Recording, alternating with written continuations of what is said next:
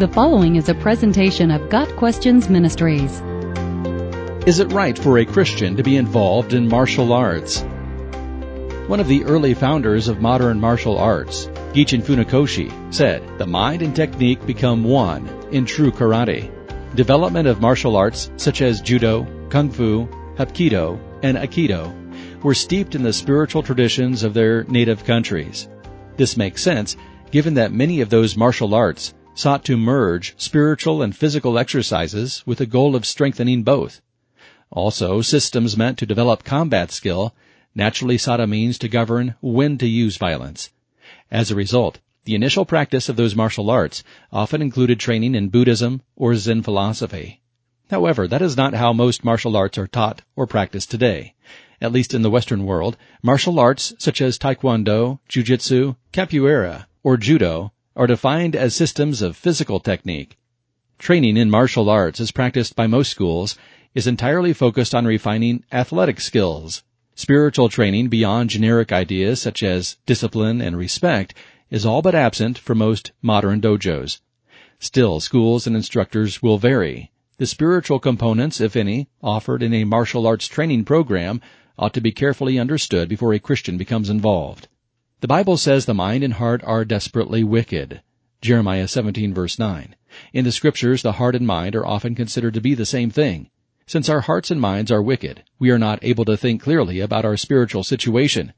Any martial arts instructor who claims a person can polish one's own spirit through his program is teaching falsehood. We are in need of a Savior to clean our hearts and develop within us a new spirit.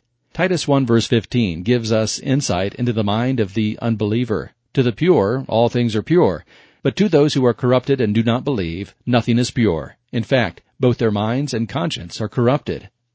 Martial arts schools that are spiritually neutral, that is, most of them, probably don't present any particular threat to a Christian's faith. The same cannot be said of the rare martial arts school that openly incorporates non-Christian spirituality into its training regimen.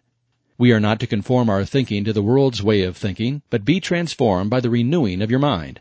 Romans 12 verse 2. We should train our minds in how to serve the Lord, and then please Him in all that we do.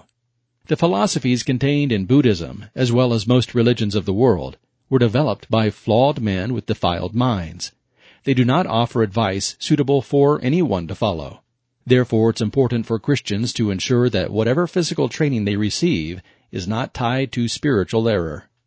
The physical side of martial arts is a good form of exercise, and it can be extremely useful for self-defense.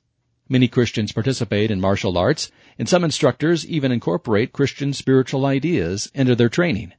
A spiritually neutral or Christian-flavored martial arts experience is most likely something a believer can participate in with a clear conscience. It is dangerous to allow the mind to be influenced by the philosophies associated with the origins of karate and other forms of martial arts. Training that carries overtones of a false religion should be avoided. Some martial arts, such as jiu-jitsu or kenpo, are effectively neutral in terms of spiritual content. Others, such as aikido, can be more difficult to separate from non-biblical spiritual practices. Therefore, it is wise for the Christian to use caution before participating in this kind of activity. Got Questions Ministry seeks to glorify the Lord Jesus Christ by providing biblical answers to today's questions. Online at gotquestions.org.